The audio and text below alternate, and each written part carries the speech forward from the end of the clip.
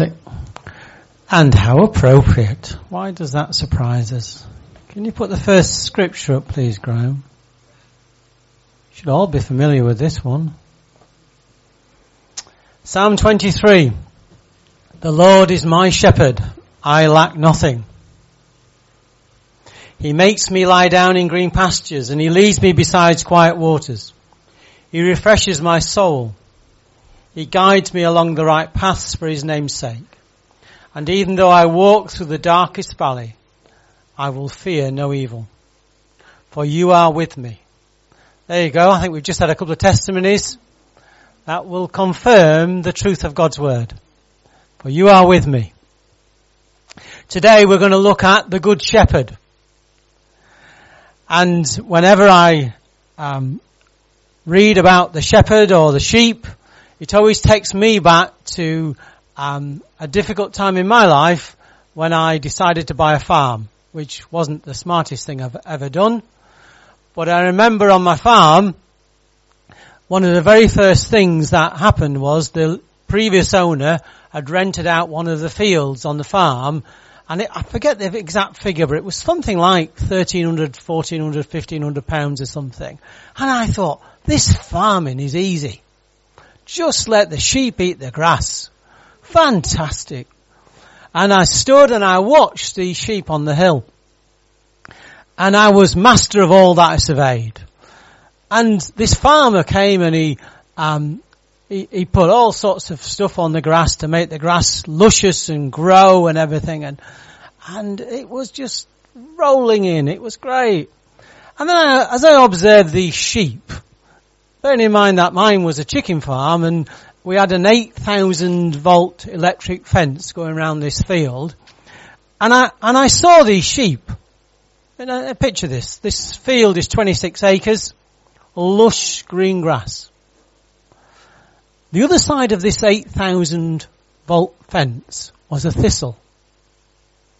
And you could see the sheep looking at it. Grass, thistle.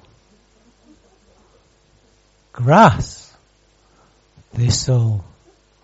Head through fence, 8,000 volts in his head. Oh, wander away. Now you'd think the Lincoln thing would learn, wouldn't you? No. Grass, thistle, head. The cycle just repeats. And the Bible is so true when it speaks about us being sheep. Because we are sheep. And sheep like to wander. They like to get lost. They like to leave security. They like thistles. You know, another lesson I learned on that farm was that when I went into my field, the sheep scattered. They ran away. But when he came, they came to him. Because sheep know the shepherd.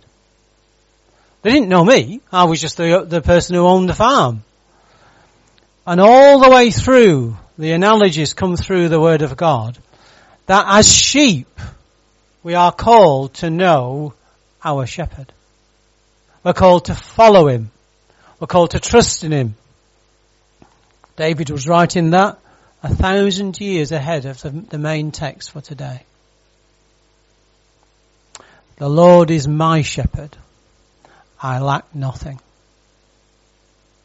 Doesn't say, we know God meets our needs. Doesn't always meet our wants, though, does he? We might want something, but we don't necessarily need something. And there is a difference. When you began your journey in November, you needed a home. You might have wanted a castle, but you needed a home. And you've got to learn this lesson, that actually, if he is your shepherd, he knows this stuff. The shepherd knows what the sheep wants. The responsibility actually is his. And all too often, we do exactly what that sheep did. just stick my head into something I shouldn't be sticking my head into. I lack nothing. He refreshes my soul. He guides me along the right paths. You've spoken about guidance, of wanting somewhere to settle. Well, He's led you, provided for you, will use you, has used you. And you know, look, even though I walk through the darkest valley, we'll be looking at valleys when we get into the text in John. The text in John speaks about the shepherd taking the flock up the hill. And as he goes higher up in the spring, sometimes you have to go through some valleys. But that is true for everyone in this room. For every one of us in this room, there are days when actually the valleys seem very deep. But I want to ask you, who are you following when you're in the valley? Are you following Him? Because if we're following Him, He knows the way out the valley. It's when we follow ourselves and when we think we know better that actually we get into all sorts of problems. I will fear no evil, for you are with me. Wow. Do you know today that is with you? Do you know in your heart today that is with you? Will you know in a year's time or 10 years' time? Because your testimony is valid. Your testimony is your testimony. No one can take it away. You know, Darren, the miracles that have happened since November. The circle of friends that actually have been brought around you to support you, to pray, to accompany you to different things, all because of Him. Not, it's right to acknowledge people, but ultimately it's because He led you into the right place. We've joked, a few times. When I first met Darren, he was reliably informed he'd be out by Christmas. I did point out, she didn't say which year. Let's move it on. You prepare a table before me in the presence of my enemies, and you anoint my head with oil, my cup overflows. This is our God. Surely your goodness and love will follow me all the days of my life. Always. And I will dwell in the house of the Lord forever. Do you know one day you don't need a housing association house? You've got a mansion in heaven. Do you like that, Sam? There's one there for you, Pat. This isn't it. There is a house. Jesus Himself will say, I go to my Father to prepare a place for you. Okay, let's jump into the text. I need to set the scene. That was just to whet your appetite. The scene is this. Look, last week, Jesus had upset some of the religious rulers. He had healed a blind man, but he'd done it on the wrong day of the week. Fancied that being inconvenient. Doing it on the wrong day of the week. As far as they were concerned, he'd done it on the wrong day of the week. And he'd done it really to demonstrate that He is above all things. He is the one that Scripture consistently testified to, that He would do these things. The religious people of His day could have and should have remembered the Old Testament text about healing the eyes of the people being born blind. And they'd seen it but not seen it, if you like. And so they were getting really uppity. And so they said this to the man that's been blind, born blind, and now healed. To this they replied, you were steeped in sin at birth. How dare you lecture us? And they threw him out.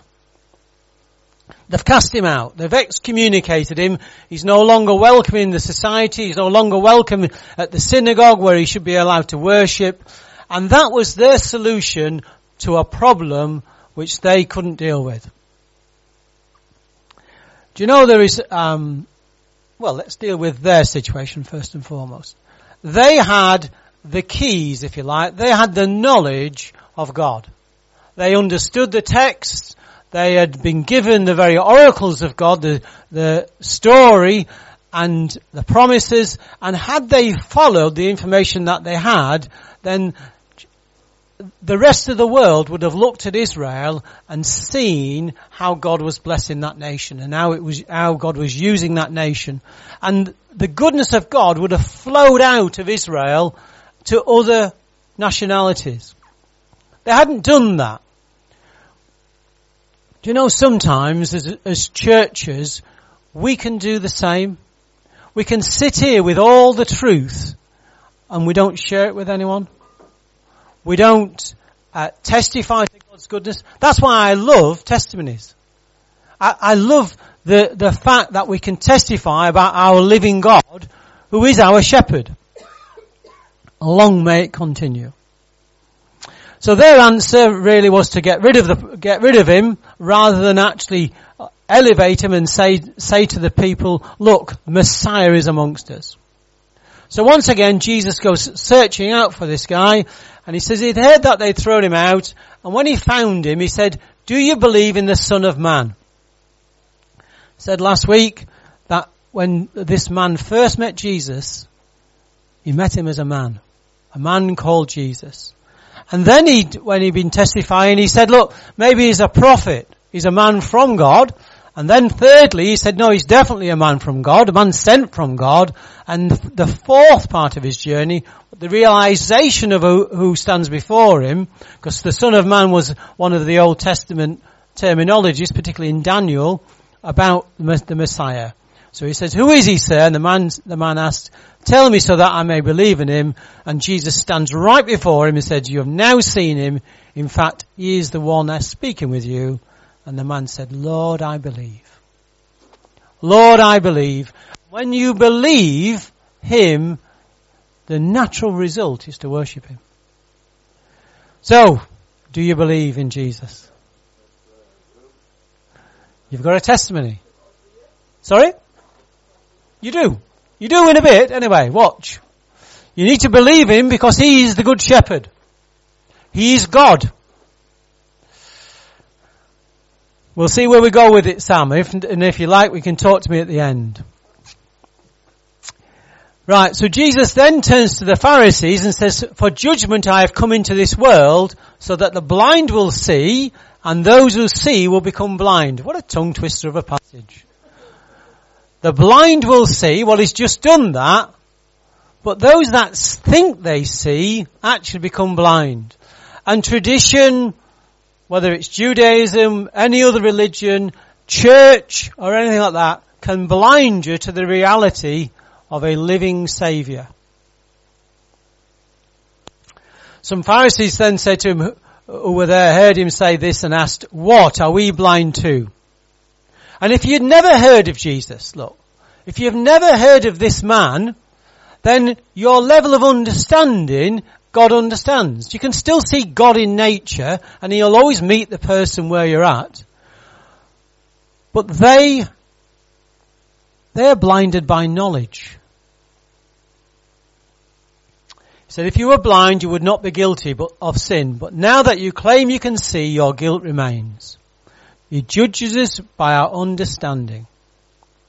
So, and the important thing as we move into chapter 10, is that chapter 10, there's no chapter break. This is a continuation of the story, and you have to frame this text within the bounds of the guy being healed from being blind. So he says this, very truly. Now when Jesus says the words very truly, or amen, amen, he means sit up, pay attention, because what he's going to say is really important. Very truly, I tell you, Pharisees, anyone who does not enter the sheepfold by the gate, but climbs in by some other way, is a thief and a robber. In Israel, in that day, there were two types of sheep pen. The first type of sheep pen is the one near the towns or the cities. And they're big structures. And the structure would be often alongside the city wall, but then it would go out and there would be one entrance in and then round about again. And because it would hold several flocks of different ownership, they would all come in on a night time and they would place a watchman there. And the watchman would wait for the shepherd to come, and we will see what he does with it now. So you've got the picture, big structure just outside the city. Very truly I tell you, Pharisees, anyone who does not enter the sheepfold by the gate, but climbs in by some other way, is a thief, I always struggle with that word, and a robber. The one who enters by the gate is the shepherd of the sheep. So you've got all these different flocks. And in the morning, the individual shepherds would come, and they would come through this gate. Let's see what happens next. The gatekeeper, that's the watchman, he opens the gate for him, and the sheep listen to his voice. He calls his own sheep by name, and he leads them out. Can you imagine what that looks like? In that society, you might have 100 sheep. This guy, this individual shepherd, so well knows his sheep that he's able to call them out by name. I'll let you into a little secret. When I met my gorgeous wife, and she's frowning at me, we had 2 big sheds on this farm, and one of the sheds held 5,000 chickens. She knows where I'm going now. And so on one side of this, there was a passageway down the centre of this big shed, and on one side is 2,500 chickens. And on the other side of this walkway is 2,500 chickens. And I kid you not, right? I'm on the right-hand side of the shed. Kay's on the left-hand side of the shed. She's bending down. We just had 5,000 chickens delivered, and she's patting the chickens like this. And I'm thinking, she's naming the chickens. I am in trouble, but it is such a happy memory. Yes. Yeah. Yeah. Well, yeah. And, yeah. Well, the trouble with ours is they're only keeping them for a year, then they were going off to slaughter. So, that's the bad side of the story. But you as a livestockman, you learn to love your actual animals. You do love them. You do care for them. You do protect them. Absolutely. It breaks the farmers' hearts. You're so right, Gemma. No, there's absolutely true. Very true. And now picture that now with Jesus. Now picture Jesus as the shepherd, and he's calling his flock by name. By name. Well, of course he does, because, there are other passages in the Bible that, we've had them in Luke where he knows the number of hairs on our head. And as I said at the time, it doesn't need a lot of counting sometimes, Clive, does it? But for others it does. But this is how close he is. And sometimes we forget this stuff. Sometimes we really forget this stuff. And now look, picture this. He comes to the gate, he calls out his names, his sheep and everything, and then he leads them. Then he's the one that's responsible, just like David had said in Psalm 23. He's the one taking them to the pasture. It's only when sheep behave like sheep that problems happen. It's only when you see the thistle and you think, I know better than the shepherd. You don't. And I'm not referring to myself as a shepherd. I'm referring to him. For him to call them out by name, if another shepherd came and used the same name, would the sheep come? So what does that tell you about the sheep then? They know the voice. They know who the shepherd is. It's not just a person. They know that this is their shepherd. How might you get to know your shepherd? Spending time with him. Spending time with him. It's surprising that, we claim to be Christians. Look, most of us in this room will claim to bear that tag. How much time have you spent with him this week? Because if you've not spent the time with him, how do you know he's leading? I'm not being rude. I'm being brutally honest. That actually, unless we spend time with him, how do we know which voice we're listening to? There's lots of voices out there, isn't there? Lots of voices. I often say this to people, that actually, this is the filter. Whatever you hear, whether it's from me or from anyone else, or whatever you watch, whatever you experience, if you go to a big event or any of those things, you've got to have a filter in your head. Because there's an awful lot of voices out there saying an awful lot of things that are actually not in the book. There's an awful lot of people who come to rob and steal. And they'll fleece the sheep. Because sheep are stupid. And they're dead easy to fleece. They will never follow a stranger. And in fact, they will run away from him because they don't recognize a stranger's voice. That's what you're supposed to do. Oh, sorry, I missed verse 4, look.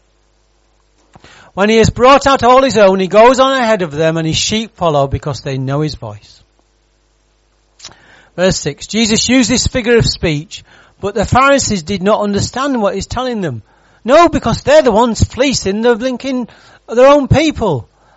They'll say later on in chapter 11, they come up with a great plan. They said this, look, if we leave this Jesus alone, he's going to do these miracles, he's going to convince these people, the whole nation are going to turn to him, which by the way they should have done, which by the way they should have been encouraging.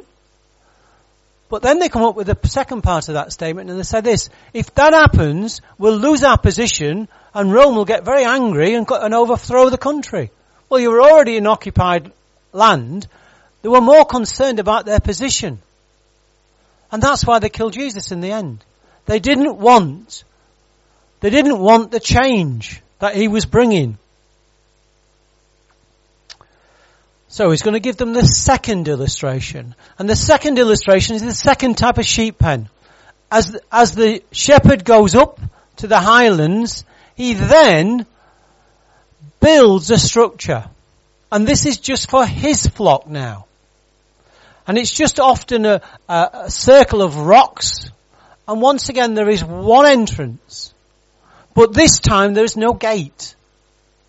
This time there is no security door. And he describes this. Therefore Jesus said again, very truly, now pay attention, he's saying, I tell you, I am the gate for the sheep.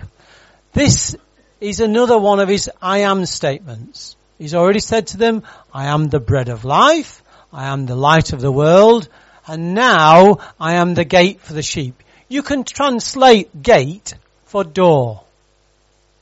I am the door. What does a door do? Right? Okay. It's funny how I can read so much into what people tell me. Your door's closed. Do you know why? Yes. You like to lock the world out, Darren, don't you? You find security the other side of the door. Yeah. What's another use for a door? It opens. It opens. You see, it's dual purpose, isn't it? You've got to open the door to enter. Well, you've got to close the door to keep it safe, haven't you? Right. I think Sam's gone. It's a pity, because this would have worked well. Jesus is going to give the illustration that this pen with all the sheep in, right, and the sheep have to go through one entrance. There's only one entrance into this sheep pen. There's not two, there is only one. And he says, I'm the door. Think about it. I am the door. I am is his Old Testament name for God. Imagine a cross. Imagine the cross. Well, there's one we made earlier. Imagine a cross. And on that cross is a door built into it. And wrote on that door is this, that anyone can come in. Anyone. Whosoever wants to come to me can come through that door. But because there's only one door into him, it's no good if you don't come through the cross. I am the door. for the sheep. All who have come before me are thieves and robbers, but the sheep have not listened to them. And that's a difficult passage. The leaders should have been pointing to him, but they hadn't. And so they were denying the sheep, if you like. They were robbing them, stealing the joy, the provision that was there for them. I am the gate, the second time he uses it. Whoever enters through me will be saved. They will come in, there you go Darren, and they will go out. Come in and go out and find pasture. Do you know if you leave a sheep to itself, he couldn't have picked a more better description for us really, could he? If you leave a sheep to itself, it will eat so much grass, it'll destroy the field. If it was just confined in a particular area, it will take the roots out the ground. And it will just nibble it and nibble it and nibble it. And so the shepherd's job, or one of the shepherd's roles, is to continually move the sheep. He guides them wherever he's going. His job is to know where to take the sheep. Their job is to follow behind. If the sheep get ahead of the shepherd, they wander. Therein lies the secret of the Christian life. Therein is the rocket statement, the scientific statement. As long as you are walking behind your Saviour, He will lead you. It is so difficult to lead someone who is ahead of you. Impossible, isn't it? Impossible.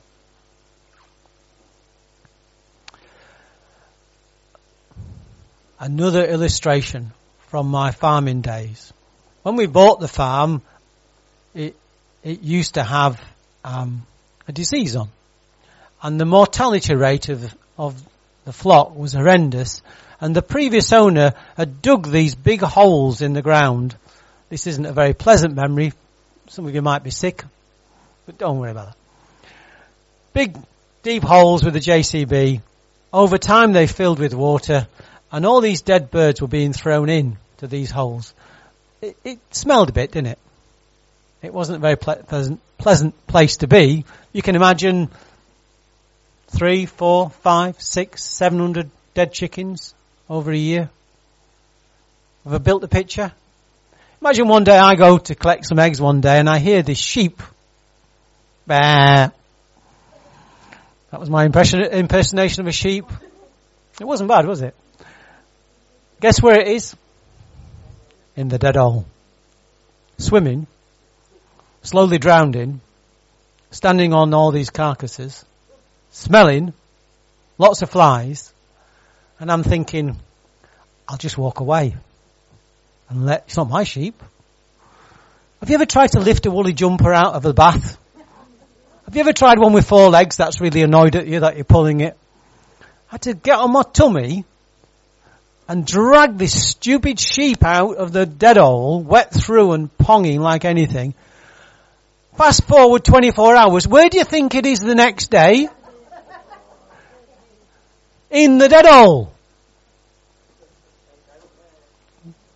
We don't learn. You're right there. Oh. I am the gate. Whoever enters through me will be saved. They will come in and go out and find pasture. Don't get ahead of your shepherd. The thief comes only to steal and kill and destroy. I have come that they may have life and have it to the full. You know, there are 2 aspects to this. There is the aspect of eternity, which is where we're going. But I am a great believer in the fact that Jesus wants you to be good here, to know His provision here, to know His blessing here. And I think we do. Not our wants. There is a whole difference between the wants. But actually, He knows our needs. And He meets them. Have life to the full. I am the good shepherd. It's His next statement, the I am statement. I am the good shepherd. The good shepherd, and the word good, I think the best way I've heard it described is this, look. if you think of gold, gold has a value. I've got a gold wedding ring. Not a lot of gold, but it's gold. And if you melt it down, it's still got value, hasn't it? It's what's called an intrinsic value. That's the word there. The good shepherd is intrinsically good. Do you see the difference? He's not just good sometimes, he's always good. I am the good shepherd. The good shepherd lays down his life for the sheep. So back to this illustration of the sheep pen, which this society would know quite well. The one entrance, but this entrance doesn't have a door, Darren. So how are you going to stop the sheep getting out? And how are you going to stop the wolves getting in?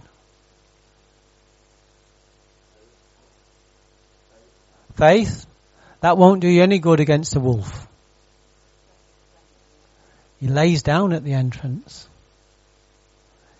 Because he's already claimed to be the door, the gate, that's where he sleeps on a night time. He sleeps across the very entrance of the sheepfold.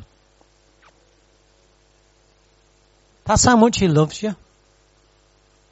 That's who's protecting us. The good shepherd lays down his life for the sheep. If a wolf comes, well, he won't be like this. Let's see what the next one does. The hired hand is not the shepherd and does not own the sheep. So when he sees the wolf coming, he abandons the sheep and runs away. The wolf attacks the flock and scatters it. The man runs away because he's a hired hand and cares nothing for the sheep. But look, I am, that's his name, the good shepherd. I'm intrinsically good, always good. I know my sheep and my sheep know me. He isn't going to run away. When difficult times come, and they sometimes come. Had a rough week, Michelle, didn't you? A week ago. But he's still the good shepherd. And you know that. I am the good shepherd. I know my sheep and my sheep know me. Two-way relationship. Two-way relationship. Just as the Father knows me and I know the Father, and I lay down my life for the sheep. That's how much he loves us. He lays it down. It's interesting, you know, because he's going to talk about the cross. And you can read the accounts of the cross, and if you read them on a particular way, you think that Jesus died a martyr's death. That actually he was killed by those in authority. He didn't die a martyr's death, did he, Matt? I can see you shaking your head. What sort of death would you describe him dying? His choice. His choice. If he'd not wanted to go to the cross, he wouldn't have gone to the cross.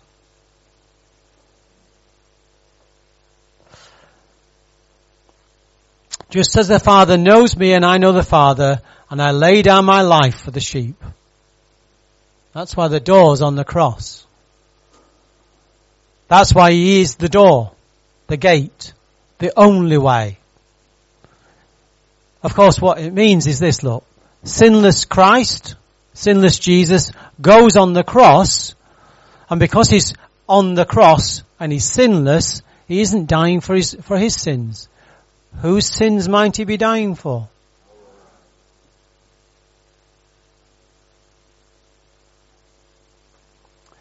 I have other sheep that are not of this sheepfold.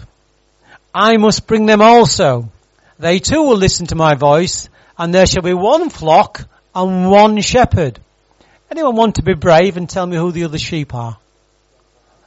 Well done, John. Fantastic. That's why you've got to frame it around the blind man. It is the Gentiles. He was talking to the Jews, but actually, do you know, when we both come to Christ, whether you're Jewish or whether you're a Gentile, you're just a Christian. That's all we are. He's the shepherd. We're all one. It doesn't matter what colour, what ethnicity, whatever, male or female, doesn't matter any of those things, one shepherd, one flock. It's funny, that the disciples who heard this were years in Jerusalem before they grasped the fact that they'd had to go to the Gentiles, the gospel. That would horrify them. I have other sheep that are not of this sheepfold. I must bring them also. They too will listen to my voice, and there shall be one flock and one shepherd. The reason my Father loves me is that I lay down my life only to take it up again. That's an interesting Bible study. Who raised Jesus from the dead? Do you want to tell me? God the Father did. There's two more. The Son and the all three of them are involved in the resurrection. No one takes it from me, but I lay it down of my own accord. I have authority to lay it down and authority to take it up again. This command I receive from my Father. Wherever the cross is preached, look, there is always conflict. It will always evoke a response. The Jews who heard these words were again divided. And many of them said, he's demon possessed and raving mad. Why listen to him? Well, why listen to him? That's coming as well. Any other reason to listen to him? Just because it's polite? Because he's God's word, yeah? He's God's word to the world, yeah? Any other suggestions? Oh, that's it, Clive. Thank you. Yeah. Clive said it, not me, so it's his fault. If you don't believe in him, if you don't listen to him, one day you'll stand before God and be judged. One day you'll stand before him and say, I heard all this. I heard that you're the gate, you're the good shepherd, but actually, I prefer to meet you on my own terms. You don't want to meet God that way. Christianity is often accused, of being a very narrow religion.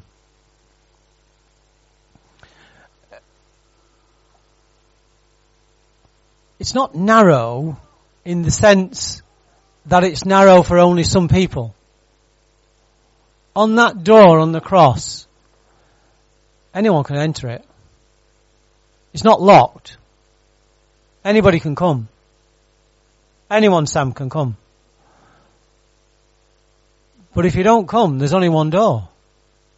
That's what I just tell the scriptures.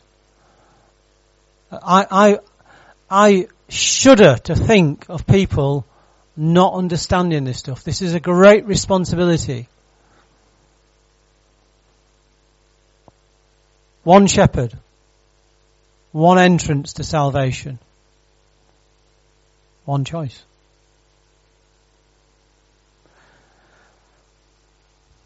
It's always division. Look. Verse 19, the Jews who heard these words were again divided, and many of them said, he's demon possessed and raving mad. Why listen to him? Well, I'll give you a clue. Let's look at the next verse. But others said, these are not the sayings of a man possessed by a demon.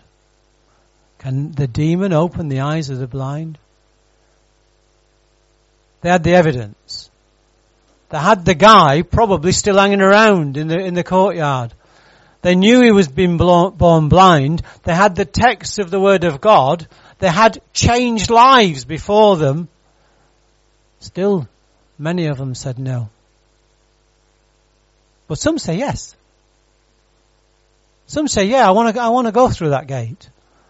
I want to meet this shepherd who promises to provide today as well as 2,000 years ago. Choice is ours. Father, I want to thank you for your word. Lord, I pray by your Spirit that you will take what we've looked at today as only you can take it, Lord. I pray that you will just unblock our ears. You know that sheep can be so stupid. And we're all sheep. Father, I pray you'll just guide us. And those that need to enter into your sheepfold, Lord, I pray today that they will do that. In Jesus' name. Amen. And that to me is just an amazing testimony. And I wanted a keyring, and I wanted a keyring with the scripture on, and I couldn't have got into the Christian bookshop. So I asked my friend's daughter, who was home from university, at some point over the last 2 weeks, could she go to the Matlock Christian bookshop and just take some photos. And there were 3, and this one stood out: Grace, God's Riches at Christ's Expense. And the amazing testimony is like, it's amazing to have a new home anyway. But 7 years ago, I collapsed. I was very ill. I could no longer keep working. I lost my home. I lost my church. Pretty much lost everything, it felt. But I didn't lose Jesus. And I went back over to Northern Ireland, where I became a Christian. And it soon became very clear that I was so unwell, and it was more than physical. A lot of trauma, past trauma, started coming out. And I felt God saying to me, I want you to go back to England. And I want you to go, I'm taking you on a healing journey. And I had nothing left in England. My family aren't Christians. My parents were in Spain. And I had one friend. There was a Christian pen friend that I'd connected with years earlier, and we wrote together. He's a very, very quiet person. He doesn't easily make friends, and he'd been really good to me. And he had a little attic bed, well, a big attic bedroom, and he let me stay in his attic bedroom in Birmingham. And I went there, and I put my suitcase down, and I'm 42 years old, and I've moved over 42 times in my life. By the time I was 8 years old, I'd probably moved about 6 or 7 times. And I just put it down. I was so tired, and I was so weary, and I was so broken. And I just said, God, what town, village, or city do you want me to be in? Where do you want me? And he took me on an incredible journey. Now, I can't share my story because it was a long 7-year journey, and I probably was in about 10 different places, and I just longed to settle. But each place I went to, it was never an opportunity to settle. There was always a time limit. There was always something. And 3 years ago he brought me to Sheffield, and it's just amazing how he led me. And at times it looked like it had gone all wrong. And I just want to encourage people, when it just feels like it's gone absolutely all wrong, when you've stepped out the boat and it looks crazy, and people might actually start to doubt. I mean, my prayer partner from when I lived in Northern Ireland, she really thought I was running away from God. But I knew I wasn't. And because my story is too long to share, I asked a friend that in Milton Keynes, who shared a testimony about 3 weeks ago, if I could read her story. And her story is very different to me, what she wrote 3 weeks ago. But it's very similar. She left South Africa 18 months ago. She's just come to the 18-month anniversary. She left South Africa because she had a 15-year-old son with autism, and she couldn't give him the help that he needed, very severe needs. She had a 13-year-old daughter, and she could hardly feed them. She came over here at God's leading on an ancestry visa, but you can't get benefits for 5 years until you become a resident. And she had connections. She had a family member in Milton Keynes. She instantly, within a month, she got a part-time job with World Vision. But it wasn't enough even for the Milton Keynes to get a house in Milton Keynes. And I wasn't aware of her full story until she just wrote it a few weeks ago. And but I was aware of what she wrote on the 6th of May last year. And she put 8 days left. She was becoming homeless again. And she put, not feeling so brave this morning. In fact, it would be fair to say I'm feeling quite awful and really fed up. I did say I'm expecting my miracle this week, and it isn't the end of the week yet. Sometimes having to trust God for every single step of the way is just not easy for my human brain. And this is what she posted a few weeks ago. So this was 1 year ago. We were 8 days away from our short lease expiring. Our gracious landlords were able to extend that for another week, but the new tenants were moving in, so we were about to become homeless. We'd already moved 5 times in 6 months. One of those moves was international. We were all 3 pretty shell-shocked and exhausted. As our time flew to the end, we really did have nowhere to go. But just before it did, I was told that someone was going to put us up in a travel lodge for a week. We'd been looking for a place to move for 2 months. Some people were saying we really needed to seriously consider going back to South Africa. I knew I'd heard from God, and I knew he had brought us this far, that going anywhere was not right. So many beautiful people got on their knees and trusted God for a home for us. A couple of days into that week, a friend put out a request on Facebook, and an agent came back saying a property was available near Layla School. It was also 5 minutes from my friend Emma's house and very close to the city and not far from work. As it turns out, it is also 5 minutes to church at Netherfield. I called the agent, who offered to show me the house. It had just been painted and new carpet laid throughout.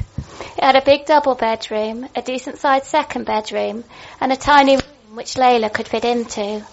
It also had a garden. A substantial amount of money was needed up front, and I just didn't know how God would sort it out. Then suddenly he miraculously came through. Mind-blowing stuff. A couple of days later I signed a lease, and the following day we moved in. My life is just one big, amazing story after another. His love and grace never runs out on me. Each day we are walking out our comeback story. Parts of the story have been so very sucky, but the beauty that rises from the ashes is sweet and keeps us humble and focused on Jesus. And this last paragraph, even though you don't know my friend, I just feel it's really important because she had her group of people that supported her and helped her, and sometimes we don't feel we've really got much to give. We might think, well, I haven't got anything financially. I can just give a few hours at the food bank. I can just go and give a friend a hug or pray for someone.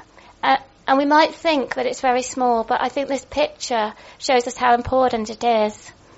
This is a reminder of that miraculous house hunting time. It was our first huge collective UK miracle, with so many people coming together and rallying around to help.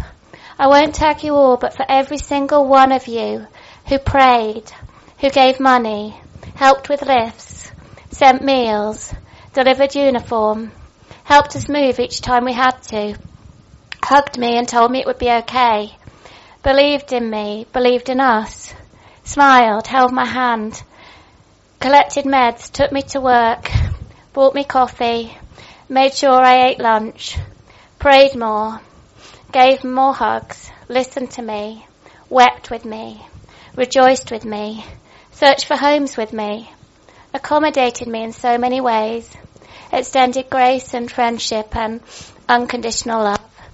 To all of you and all the ways you gave me hope, thank you, thank you, thank you.